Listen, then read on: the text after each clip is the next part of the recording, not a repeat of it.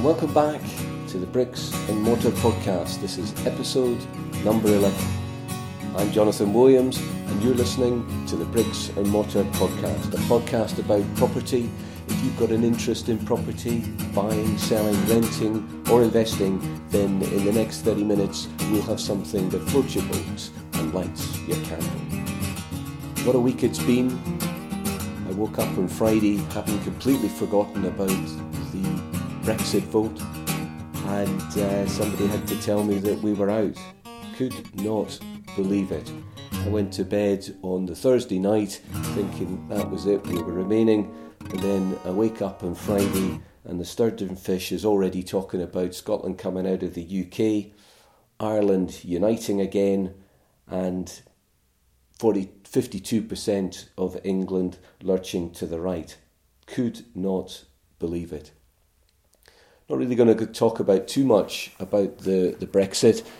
Maybe do something on the show next week about the potential implications on that. But I guess from a business point of view and the mortgage and property side of things, everybody will be thinking, what's going to be happening with the interest rates. I was listening and watching, in fact, to one of the shows on the BBC, and their concern is that if the pound continues to fall on the currency markets, then because Britain is so reliant upon imports, then if prices start to rise, then we're looking at an issue with regards to inflation. And as you probably all know, once we start getting inflation into the market, then we potentially could be looking at interest rate hikes. That's the worst case scenario. The best case scenario, and it's probably not a best case scenario, but if we dip back into recession, then the government will be looking at more quantitative easing, and there certainly has been talk around the traps of an interest rate coming down from the 0.5% down to a 0%. So interesting times ahead for everybody. On a personal point of view, I have to say that there's going to be so much uncertainty with regards to business and property in general, and as far as the property market is concerned, uncertainty is something that really is not good.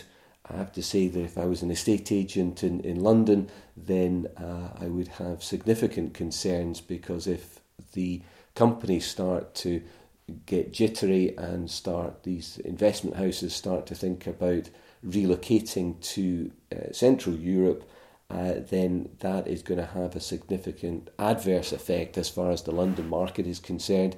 Is Scotland going to be affected so badly? I guess it depends what we're thinking about doing with regards to the referendum, and I suppose Edinburgh is most likely to be affected along the same lines as the London scenario.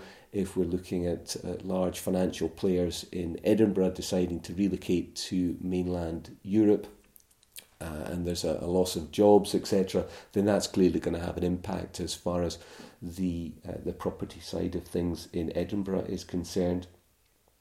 So that's really a perspective as far as the business and property is concerned.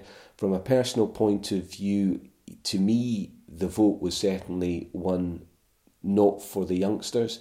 My kids are 12 and 14, and who knows, they may want to study abroad, they may want to work abroad.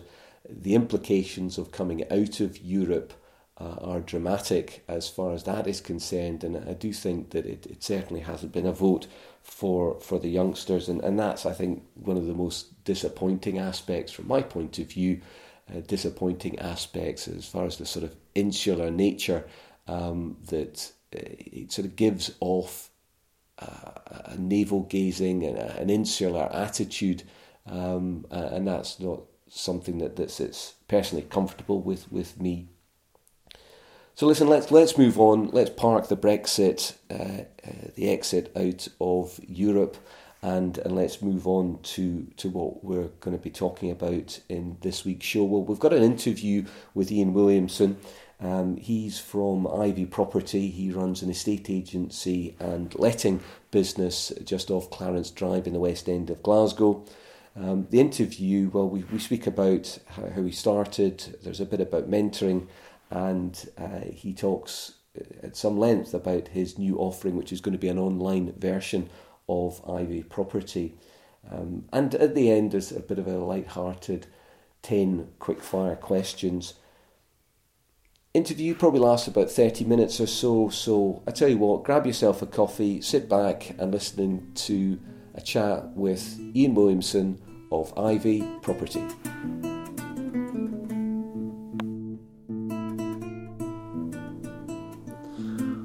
Okay, Jonathan Williams back at the Bricks and Mortar podcast. We've already done one interview. This is the second interview, and I'm delighted to have Iain Williamson on the show with us this morning. It's Wednesday and it's 8 o'clock and we're still got sleep in our eyes. So let's get started. Iain, great to have you on the show. Ivy Property, I've known you for 10 years or so, and back in the day I think it was Park Road Estate Agents. So, that's correct, yep. Tell me a wee bit more about the change from Park Road and then into Ivy, because you're obviously running Ivy Estate Agents at the moment. Yeah, so I was a valuer, freelance valuer down in East Ayrshire for about 18 months before starting up an estate agency within a lawyer's office in Park Road. All right. So that ran for the duration in which, until the solicitor there decided he was retiring. So at that point I had an eye on a couple of offices in Highland, which was my preferred area to operate, and I approached the landlord. They'd been sitting empty for a while, which is crazy to think now, but back in 2011 they'd been empty for 3 years, just off Clarence Drive. So I managed to get in there. I took on a partner who'd been a client. She'd worked for Knight Frank Countrywide and then a building company called Regency. Her name's Christine Bremner. She came in and funded the relaunch and then partnered with me for 2 years. And we basically doubled in turnover the first 3 years as we grew, and there's been no looking back. Fantastic. You mentioned Christine there, and you mentioned that you were a valuer. What about a mentor? Have you had anybody who's sort of who showed you the ropes and you keep sort of going back and getting bits of advice from? Yes, there's a gentleman, Colville Johnson, who's actually my wife's stepfather, who used to be managing director of Slater Hogg back in the 80s into the 90s, I think. So he's a chartered surveyor, and he's been great from the start. When I opened Park Road, he gave me, at that point he was a developer, he gave me 6 properties to sell in the first year. Okay. So basically backed me, gave me guidance throughout that year, told me what to do and what nots and things to avoid and watch out for. I think it's absolutely vital to have somebody there who you can go back and speak to on a regular basis. I remember back in the day, as a young lawyer, the senior partner at the time, a guy called Tony Deutsch, who's now I think a sheriff, he just used to, he was always great about giving advice, and he was always prepared to give you the time, and he never had any issue with regards to his time. And one of the best things he used to say to me was about asking questions, and he said to me, you're better to feel an idiot for 30 seconds than a fool for the rest of your life. And I thought any time that I'm speaking to anybody, when I'm training anybody or mentoring anybody, I always say, listen, just keep asking questions. The only caveat to that is that you don't want to be asking the same questions 3 or 4 times. That you do then appear to become a bit of an idiot. So that's good. So that's mentoring then. You started off as a valuer, obviously employed by somebody, and then decided to go out on your own. Why did you decide to do that?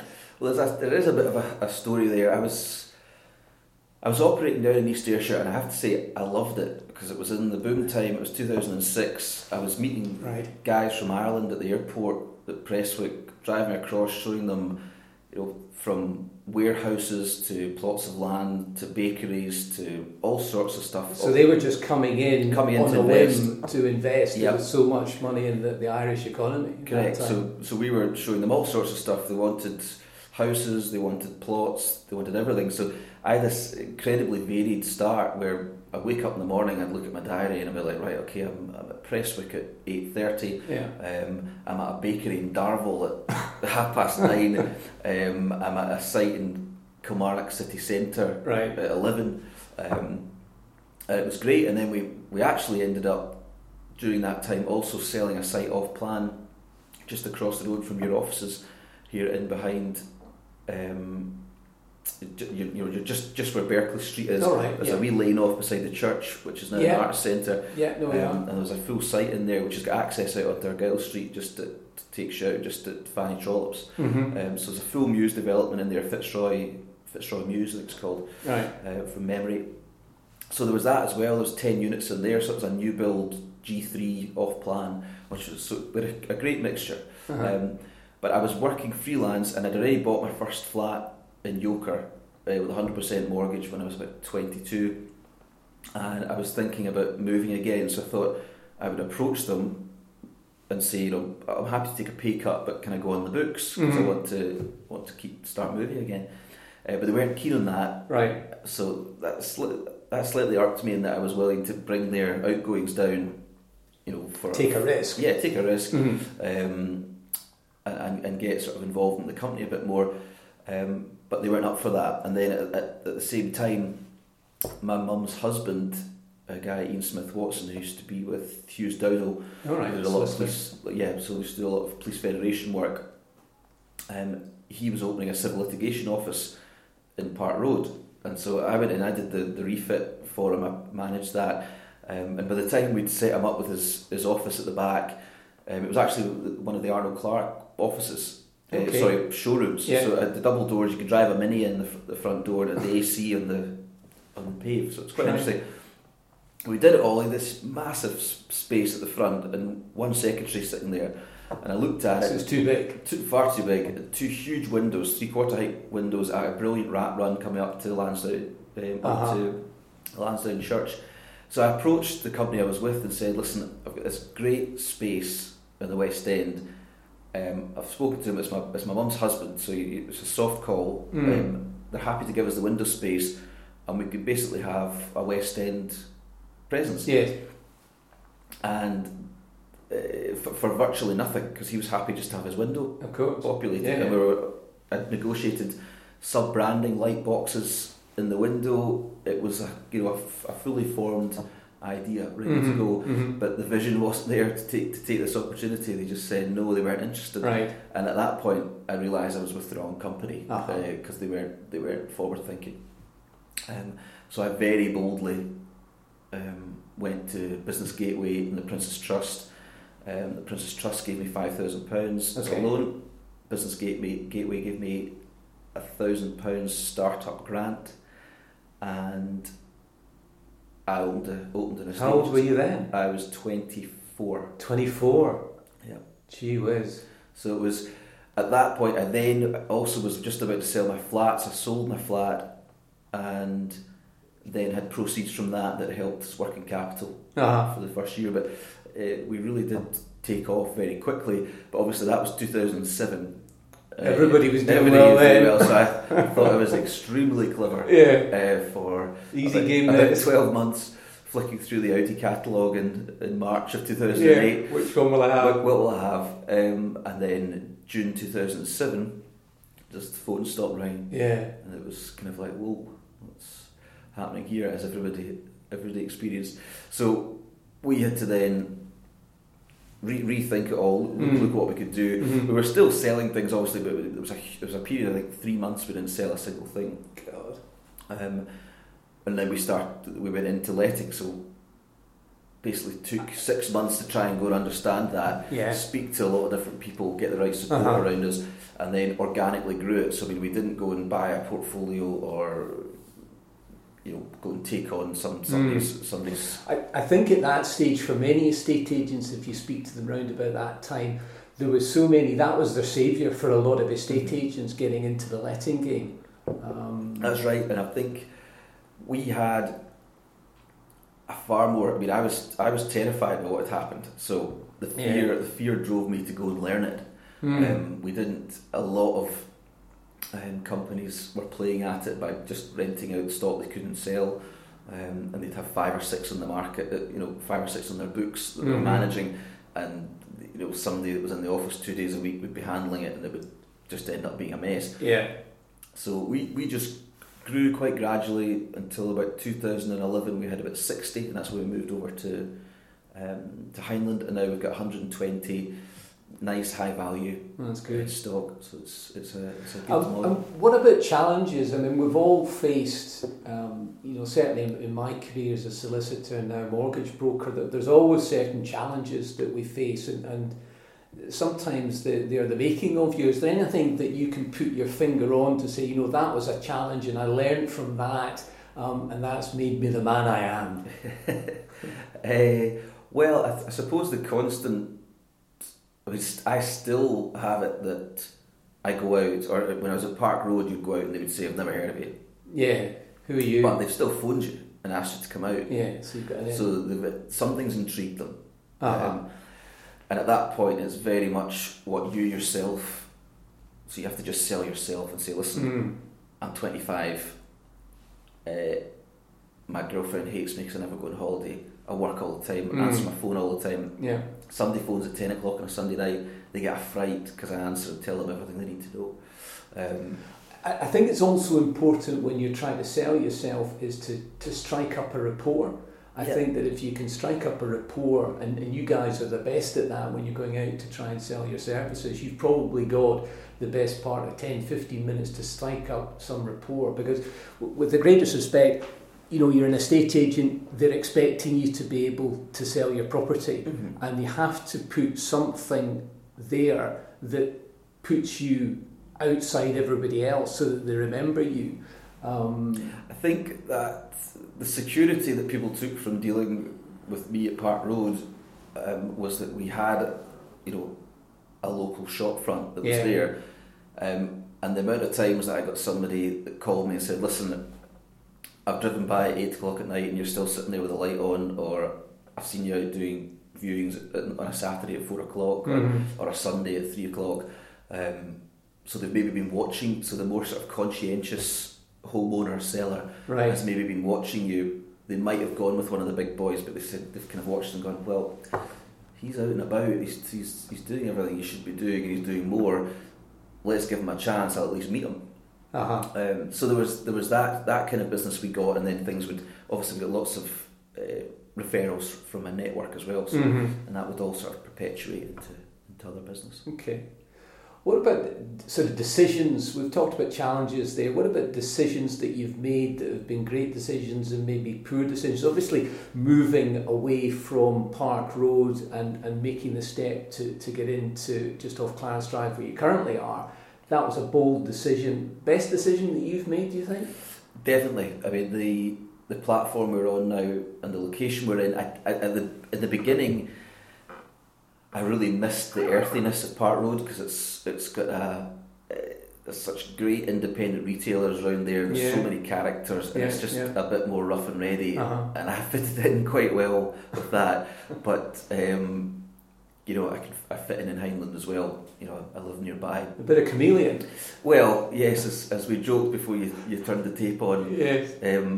The island lilt in my accent does appear every now and then, not that I'm trying to pull the wool. It almost happens without me thinking. But yes, I enjoyed that earthiness of Park Road, and I did crave it in the year that we were away from it, the first year. But the platform at Heinland, and I love our address at Lauderdale Gardens, I think is great. It's a great spot. It is, and Heinland train station's at the foot of the road, so any meetings in town, pop in there, pop down there, and it's 2 stops. It's a great place. That's good. You're talking there about platforms, and we've discussed your new venture, and we'll come on to that. You can have a chat about that. Let's have a chat about bricks and mortar as against the online platform. I know you're interested in getting into the online platform, but do you think that bricks and mortar, having something in the high street, do you think that's still a necessity? It's a definite necessity. So I find myself in a slightly, not a compromised position, but again, as we were discussing before before we went live. Ivy is a local estate agent run by a local guy, me, who's grown up in the area, knows the area, and will be here for a long time.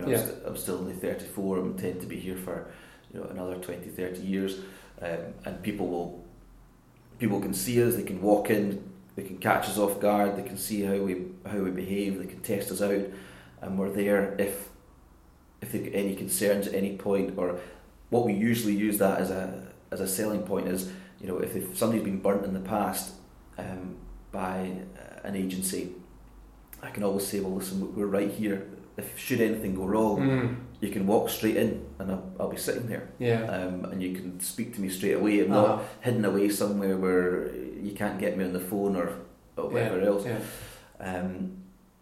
But really, what we're looking at the moment is Ivy as a mainstay is going to be here for a long time, and I think core West Enders who are conscientious homeowners and sellers are always going to want to walk in and touch and feel. So they're going to walk into my office, they're going to walk into my competitors' offices, which will be there forever, I'm sure. What we are looking at is a hybrid concept where a second agency, which doesn't necessarily have an office that you walk into, but is run by local experts and only operates in a core sense in a local area. And we want to target the sort of sub 250,000 market, and deal in still postcodes in the west, but certainly much more than happy to operate in the peripheral postcodes. And you've got a great level of experience, because you were telling me earlier that you've lived in various parts of the city, and I think it's so important. You're talking there about expertise. That as an estate agent, that's what your clients, the sellers, are looking for. They're looking for that expertise, and that's something I think that Ivy and your new platform are able to offer. That's right. I mean, we were laughing. I was practically, I was moving. I've lived in so many places, and I know them well. And since I've been 22. Well, I'm my fifth. I think I've moved every 3 years. Right. But before that, just with moving around, my dad was in the police, I've moved countless times. So I've literally lived all over the place around about Glasgow. So yes, I do have genuine knowledge out in Yoker, through Scotstoun, Whiteinch, Knightswood, and then obviously the core West End. Did most of my growing up in Jordan Hill. We come down from the Isle of Mull, we get into the Jordan Hill School for secondary. So did most of my growing up there. But yes, I think it's important to genuinely know the area, and yes, that is something that we'll definitely bring. Good. You mentioned there about going into the offices and sort of almost catching you off guard. It certainly is something that I've found when I'm speaking to estate agents, or in fact going to try and get business from referrals, is to actually sit in somebody's office before the meeting, get there early, 10-15 minutes early, and then just sit there, and then you can see how they operate. And it's amazing going to see, certainly the estate agents, it's very interesting to see how they actually operate there. It's almost as if you're a sort of spy in the cab. And I've taken a great many negotiating advice. I've learned a fair amount from that, just sitting there for the 10 or 15 minutes. You could also, I think that's a great idea, you can also sense panic. If you go into an office and there's panic or there's a lack of control, then you'll feel it. And some people want to try and appear busy and manic, but that's only going to attract a certain number of clients. People want to see that you're in control, and that yes, everything's getting done, and it is a fast-paced game now anyway, thank goodness. But yes, I do think you can come in, and if a place just seems a bit crazy, then that gives you a vibe as to how they operate. And from a client's perspective, are you really wanting to entrust the sale of your property to some business like that? I fear not. So tell me the name of you've got a name now for the online platform. Yes, so there's a sales agency being launched and a letting agency being launched, and the estate agency is called Buyers Road Estate Agents, okay, and the letting company is Ashton Lane Letting. And the partner I'm bringing in to head those up is a gentleman, Tommy Reid, who is a chartered surveyor, formerly of Spears Gumley, Coram, Slater Hogg and Shepherds. So he's been about 15 years in the business. Okay, good. We've spoken a wee bit about the market. Market appears in the West End to be very strong. It's strong. We've had a good year.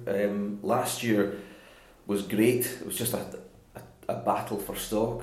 But we had some good high value stock last year, so we had a good year.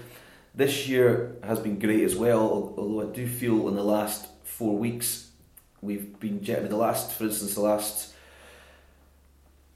weeks or so the last 10 properties we've listed, 9 of them have gone to closing within 2 weeks, which is great. But and we're delighted with that, because we were always talking slightly negatively at a meeting last week. But the closing dates haven't been as mad as they have been. So the clients haven't been achieving as high a percentage over the home report as they were. So we're still getting the closing date where you're getting the odd person that's pulling out, and you're landing up with 3 instead of 4 offers. So it's just a wee bit of the wind's just been pulled out of it. But it's just still speaking to clients and saying, listen, you've still done really well here. I think that's what you're trying to achieve, isn't it? You're trying to get somewhere close to home report, if not over home report. And certainly if you're going to go to a closing date, then that's, I think, your expectation and also the client's expectation that you're going to get a nibble above home report value. Correct. I mean, everything's going for home report.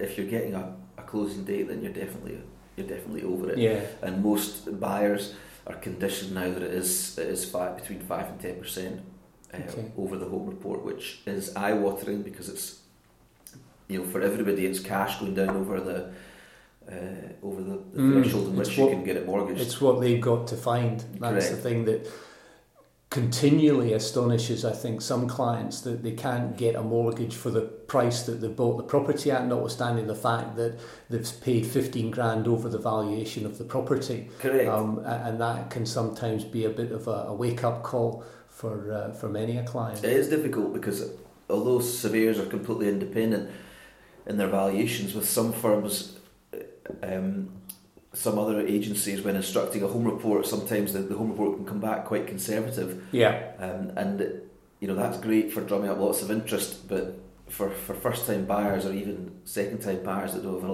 lot of cash in their back pocket, it's difficult finding that element up and above. I mean, for instance, a flat we sold in Ferry Road at closing about 2 weeks ago, valued at 150 and sold at 164. So that person has to come up with £14,000 in order to buy it. But we have a lot of buyers coming up from down south who need the system explained to them, and usually the first discussion is, your system's so complicated up here, how does it work? I say, well, it isn't actually that complicated. It can appear complicated, but once you talk it through, it's not. So you've got an asking price, yes, which does confuse a lot of people when we do have the valuation. But the key thing about the home report, and it gets a lot of flack, and some of the detail in it, it can be vague, but people have to remember it's like going to your GP and asking for a health check. It's not, they'll say, you might have a problem with your knee, but they're not going to tell you that you're missing the cartilage on the left hand side, because they can't see from there. So they might say you need to get a specialist to look at that. So that is generally what it is. I would say it's a GP health check. It's not a surgeon's assessment. I like that. That's a good analogy. I've never heard anybody sort of talk about the home report like that. So it's not. I might use that. It's not for me to defend the home report, but I sometimes feel myself doing it, because I think that having that figure there, let's take that 150 at Ferry Road, that is what a chartered surveyor values it at in the current market, and based on that is what a lender will lend you, lend up to.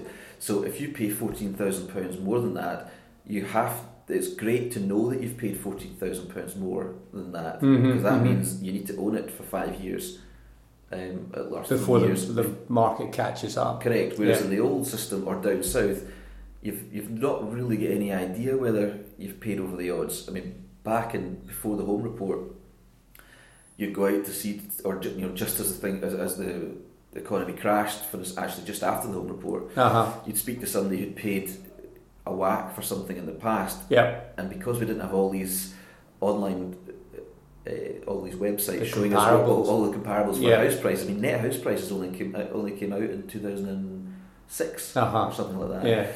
I don't know that for certain, but that kind of region of time. So you would be speaking to people, and somebody would get a terrible fright that they paid like £60,000 or £70,000 more for their flat than the person next door at roughly the same time. Absolutely, So we didn't have that transparency that we have now. So I do think it's a good threshold standing point to know at which you've paid over or under. Definitely. Okay, let's talk about tips. Buying and selling.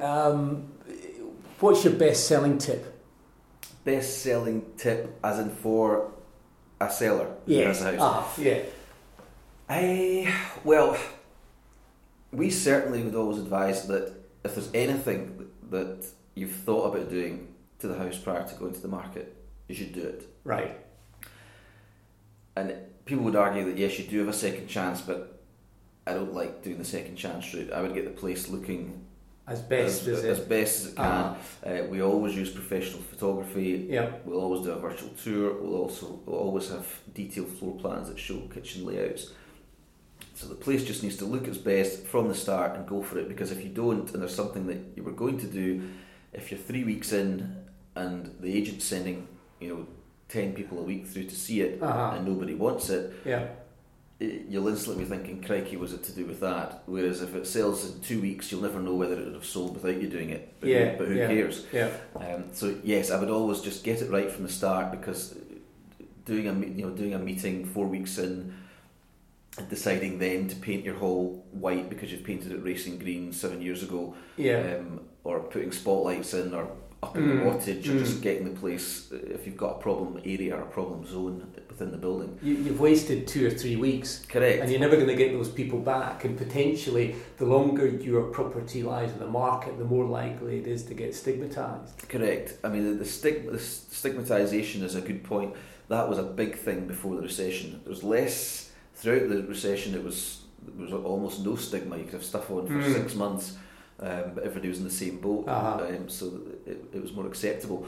But yes, you do lose that first exposure, which is so important. I mean, you land up then, you're taking something up, you'd have to take something off the market, relaunch it so that it goes fresh onto all the portals. And clients are smart. They know, they track properties, and the first question I would ask, or get my client to ask as a buyer, is, well, why was that taken off the market for 2 weeks? What's wrong with it? Correct. And if you say that's the last thing you want. But if you say, we painted the hall white and put 100 watt instead of 50 watt spots in, and they say, well, I could have done that. But if they'd seen it in the first place, that sort of bright impression as they come in just starts them off on a positive journey. I remember we sold our place at Dodong Road, I think just before the crash, and it was looking a bit tired, and I was tasked to paint the whole place, and painted the whole place, and it was looking absolutely stunning. And my wife turned to me and said, "Why the bloody hell are we selling the place?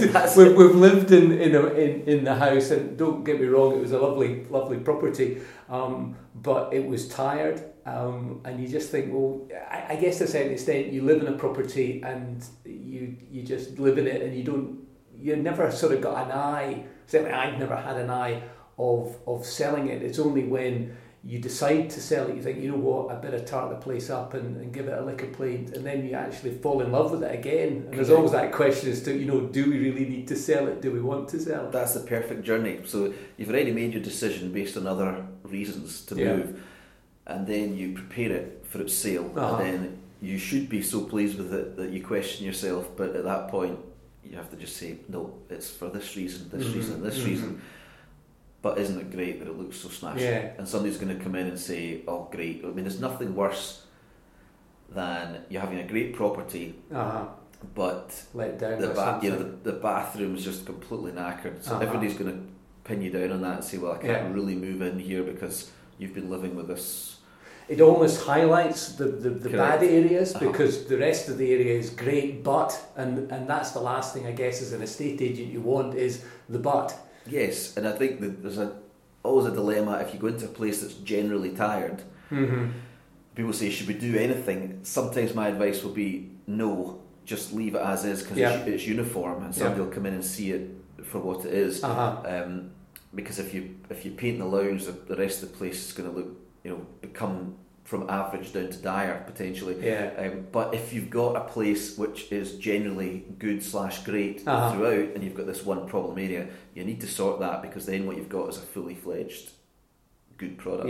Good to run. Which is going to have more people interested in it and hopefully get you a closing. Okay, and what about buying? What about if you're acting for the purchaser and you're trying to get the seller nailed down to the best price possible? What tactic? It's very difficult. I mean, I would take a step back and almost, when you're searching for properties, try and see the value in something that nobody else does. So I mean, if something does need something done to it, and it's not getting the same activity as something that's ready to go, have a real think about doing the work. Because you might be able to, even once you tally that all up against what your development cost will be, you should still be in the same position or better. B, you might not have to compete to get it in the same way. So it could end up being a far better project. But I mean, nailing people down on price, it's difficult. The main thing you can do is just push how strong your client is and your confidence in them, and the fact that they're going to complete. They've got the mortgage in place. They've got the mortgage. We've dealt. Ideally, you've dealt with them in the past, and you're able to let them know that they've had a string of successes, and they've always done the right thing. And that and almost push the fact that they're almost taking a risk by not taking the security of your client, because you know them to be good. Because there are most things. 9 out of 10 deals go through. I don't know how other agencies are getting on, but we certainly feel that 9 out of 10 are going through. Because mortgages seem to be far easier and far faster than they were in the past. Which is a good thing. Absolutely. Okay, listen, we're going to wrap up now. It's been great talking with you, and I'm sure that there's so much more that we can discuss about the buying and selling process, and we'll need to get you back on. But the show itself is very much based upon a first-time buyer, and so we've got a quick fire 10 questions. So the whole idea about this is really not to think about it and just give me your first answer. Sure. Okay. So here we go. First 10 questions. First bus or taxi? Taxi. First tea or football? Say again? First tea or football? Neither. First film you went to see in the cinema? Care Bears. I'm not. We're not even going to discuss that. I'm serious. It was a Muir End with my sister, right? And my dad. And it was a long time ago. First choice or self-catering? Self-catering. First car? Volkswagen Polo. How much you pay for it? Very little, because I virtually stole it from my mum, but it died about 6 months later. First Blood or Rocky? Rocky. You like Rocky. First Snog? First Snog? Crikey, what was his name? First house? Flat in Yoker, just at the corner of Burnham Road and Barton Road. Okay. First direct or high street? That's all about banking. Online or bricks and mortar? Well, I have to say online, because I'm Santander and it's all online. Okay, good stuff. Listen, Iain, it's been great to have a chat with you, and we'll have you on again soon. Great, thanks, Jonathan.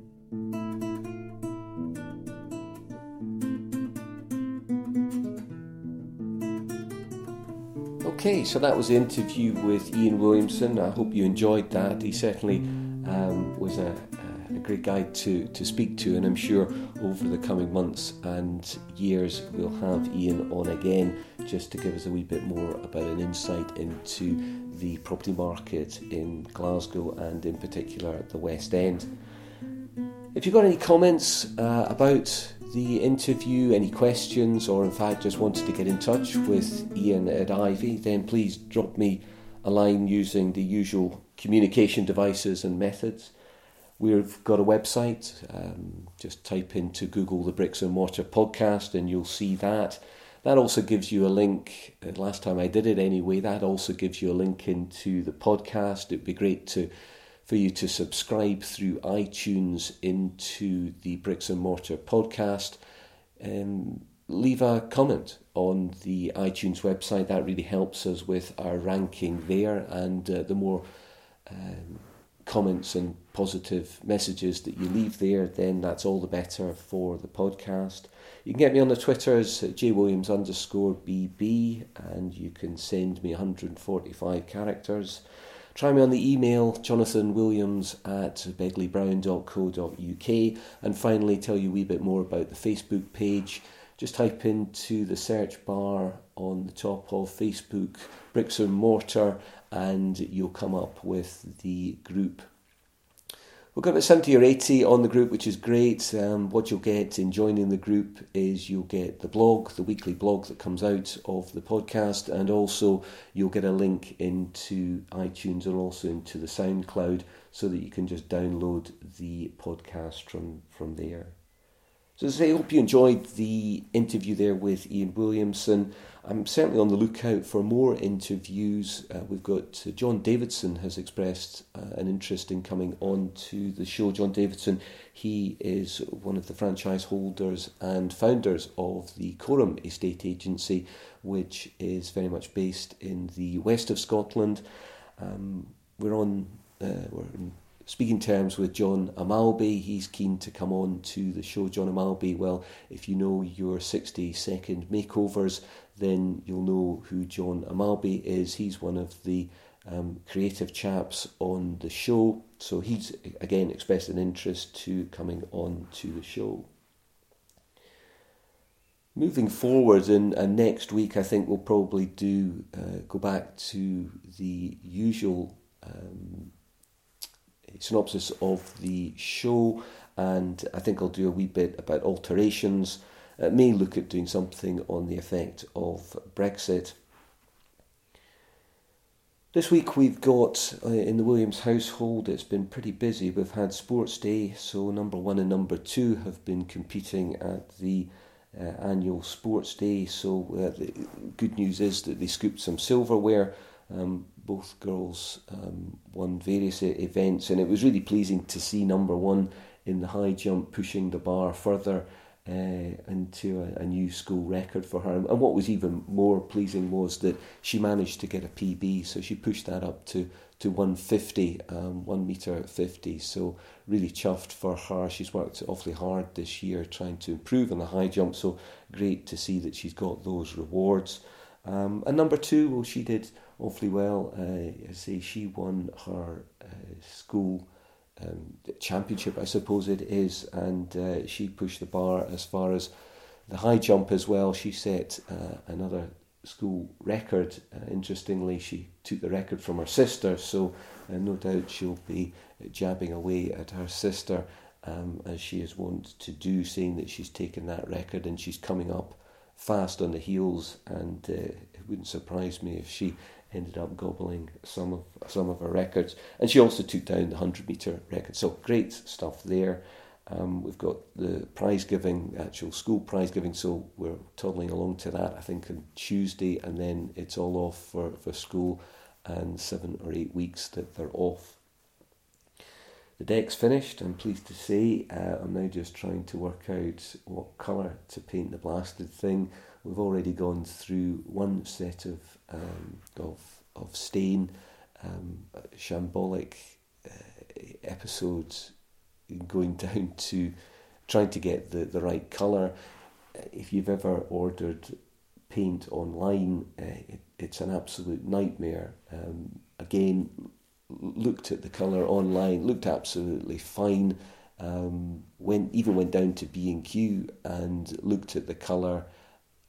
Boston teak, I think, or Boston mahogany, I can't remember what it was called, something with Boston in the name anyway, and it looked absolutely fine. So we did everything that we should have done, got it back, opened it up, and I'm telling you, it was the brown, it was just, well, it was the colour of brown, and I'm not really going to say much more than that, but yes, it did look like the colour of brown, and it was absolutely appalling. So we ended up having to completely go left field, and we've gone for something that's more sort of slate grey rather than anything to do with brown. But first coat's down, and I guess next week that will be sorted out. We just need to have now some summer weather. I'm going to sign off. I'm going to have to try and get some exercise in the next couple of days. I was out in the Skite on Friday. One of the girls was leaving from work, and we ended up going down to Finnieston for a few jars. I'm not a big drinker, I have to say, and Saturday was spent mostly nursing a hangover. Tequila shots is never a good idea at any time, and certainly not on a Friday night. We ended up going down to Finnieston. Now there's a place that's dramatically changed over the last 2 years or so. Previously Finnieston, an area in Glasgow where for commercial premises it was just full of charity shops and fruit shops, and it was the last place you would want to go. In fact, I remember back in my student days there was an off licence there, and back in the day when it was very difficult to buy any alcohol on a Sunday in Glasgow. It was one of the few places that had an alcohol licence to sell alcohol from an off sales, and GG Brothers, and it was one of these off sales where you went in and there was metal bars in the shop, so there was a little grill, and you paid your money and you got your carry out. And I'm thinking to myself, Argyle Street in Finnieston, there's no way that that's going to be gentrified, but I tell you what, there's some cracking boozers down there, and some super restaurants, and it really is, it's taken the shine off the sort of pure West End, your Byes Road area, and it now seems to be the place to be, because it was absolutely jumping. There wasn't a pub nor restaurant in there that wasn't absolutely jam-packed. So if you're in Glasgow and you're thinking of going to the West End, you might want to take a trip along Argyle Street and Finnieston, because there's some good food there. Listen, I'm going to sign off now. I'll catch you next week. I'm Jonathan Williams.